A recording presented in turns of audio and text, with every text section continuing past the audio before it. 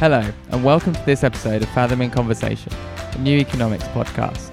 This is brought to you by Fathom Consulting, an independent research consultancy specialising in macroeconomics, geopolitics, and financial markets. In this series, titled The Rise of China, we explore the emergence of China, its extraordinary economic boom, and the impact that's had on the rest of the world. Each episode features an in-depth discussion with Fathom's team of economists who use their knowledge and expertise to provide insights into the Chinese economy.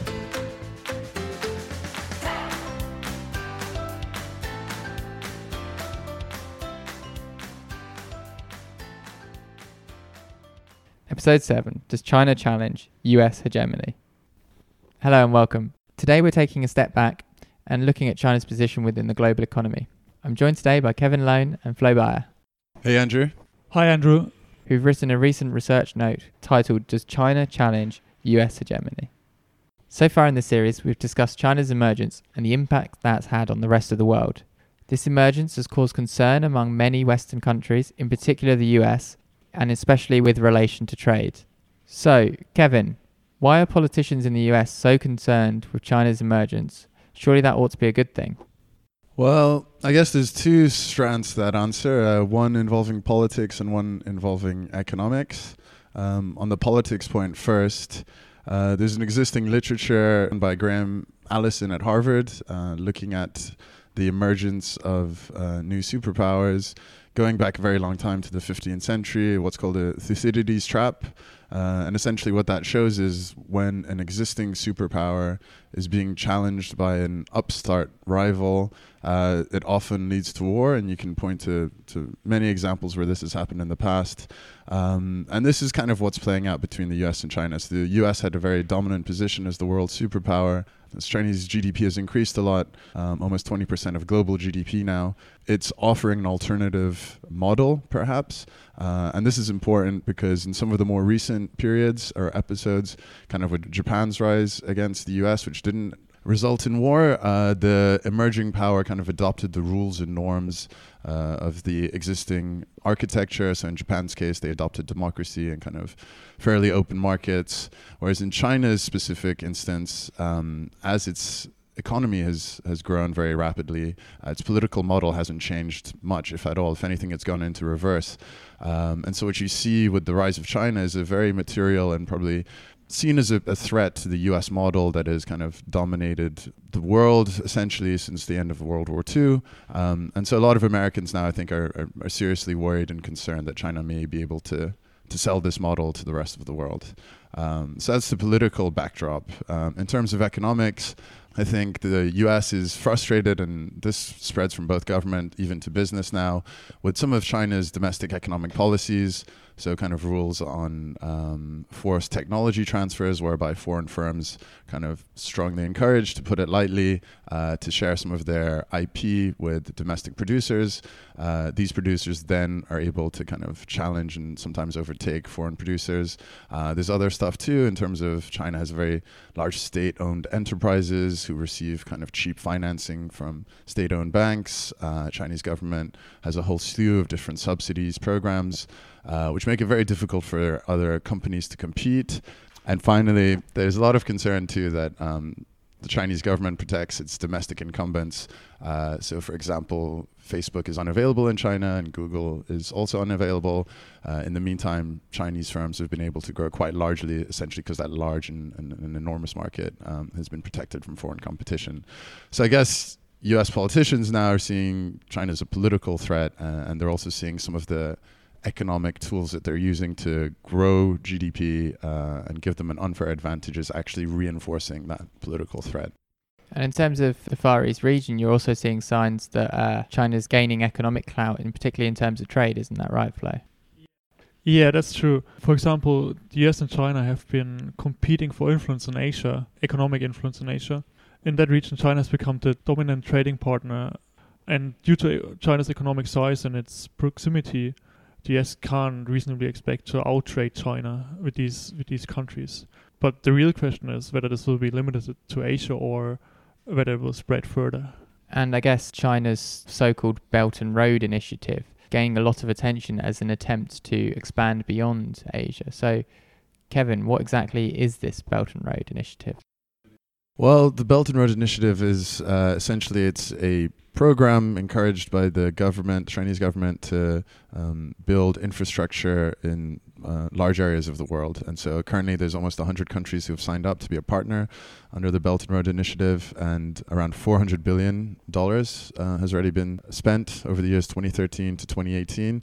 And essentially what they are doing is building roads and highways, ports, perhaps power generation, kind of staples of infrastructure in lots of different countries beyond Asia too. So that's essentially the plan, and I guess the hope in the Chinese case is that they're hoping to boost economic development and connectivity with lots of new, perhaps fast-growing economies. If we take a step back and kind of assess it in terms of what else is it trying to achieve, and there's perhaps some foreign policy goals there too. A lot of people compare it to the Marshall Plan, which is the U.S. aid program that was put into place after World War II. Essentially, the U.S. gave around 1.5% of its GDP to different countries in Western Europe that were afflicted by the war. There wasn't that much in terms of conditionality attached to it. Main one was don't be communist. We think it was a great sort of policy plan in the sense that it helped to deliver Europe from a potentially very bad economic and political equilibrium to a very positive one. And the US too gained a lot in the name of strong alliances with many European nations. The Chinese BRI program is often seen in the same context, whether this is a way for China to help build up its network of friends and allies around the world. And on the raw numbers, there are close similarities. So several estimates point to around 1 trillion in BRI funding. That could be around 1.3%, so almost the exact same as the US, of China GDP, if that was delivered over 5 years. And again, depending on which list of countries you include as BRI recipients, it could form around the same amount in terms of domestic recipient GDP. So on the face of it, very similar, but we actually think it has a lot more in common with the rise of the British Empire. After the Industrial Revolution, the UK was the world's largest manufacturing economy, enjoyed very large trade surpluses, and some of that money had to go somewhere, namely abroad. So the UK would kind of invest in foreign lands to help extract resources that would then be turned into manufacturing goods and exported from the UK. China has undergone something similar. It's now the world's largest manufacturing economy, and it also generates sustained excess savings, which we feel have to go somewhere. And you can see them investing in places like Angola to extract oil, which then feeds into the Chinese manufacturing production chain. So it's more really about economic necessity, as with the British Empire, rather than a gift or a path towards economic development, which perhaps you could see in the Marshall Plan. On that basis, since the Marshall Plan was a gift and was received kindly and was extremely effective, whereas the BRI is more of a loan that people have to pay back, and oh, by the way, if you don't pay it back, the Chinese might take your ports, we see it delivering far less in terms of a boost to China's standing essentially around the world. Very interesting. And in terms of this challenge to the US hegemony, how do trade wars really fit in with that, Kevin? Well, we wrote a blog post about that at Thank Fathom. It's Friday post, which essentially said, don't call it a trade war, which is kind of drawing on some of this material for people who are fans of The Wire. There's a great scene where two Baltimore police detectives who are kind of fighting the war on drugs are talking to each other, and one says to the other, what are we really doing? We're kind of not accomplishing much. And the other guy says, well, we're the front line of America's war on drugs, to which the character Ellis Carver responds, you can't really call it a war because wars end. And probably with China and the US, something similar is going to happen here. So the trade war is going to come and go. You're going to have restrictions on foreign investment. But in the end, we've entered a period probably of geostrategic rivalry, which we don't see ending anytime soon.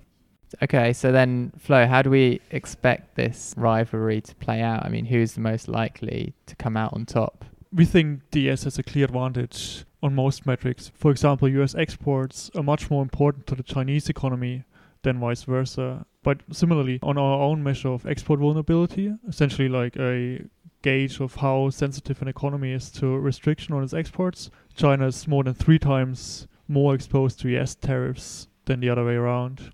And on other measures too, like financial sanctions, for instance, the US has a clear advantage based on the US dollar being the world's reserve currency. So the US has a clear advantage in the trade war, especially if it teams up with its allies like Europe or the UK. So, Kevin, then, we think the US is unlikely to lose in this dispute, but is it likely to be successful in changing China's behavior? The existing literature on sanctions, of which there's a fairly large one, basically concludes that sanctions are relatively ineffective in producing desired outcomes. And so that means that the country that's imposing them usually imposes them to force a change in behavior on the target. And so there's different ways to measure this, which range from around there's being successful to about 2 or 3% of the time to around 30% of the time. But one of the most important things is that when they do work, they tend to be most effective in the threat phase.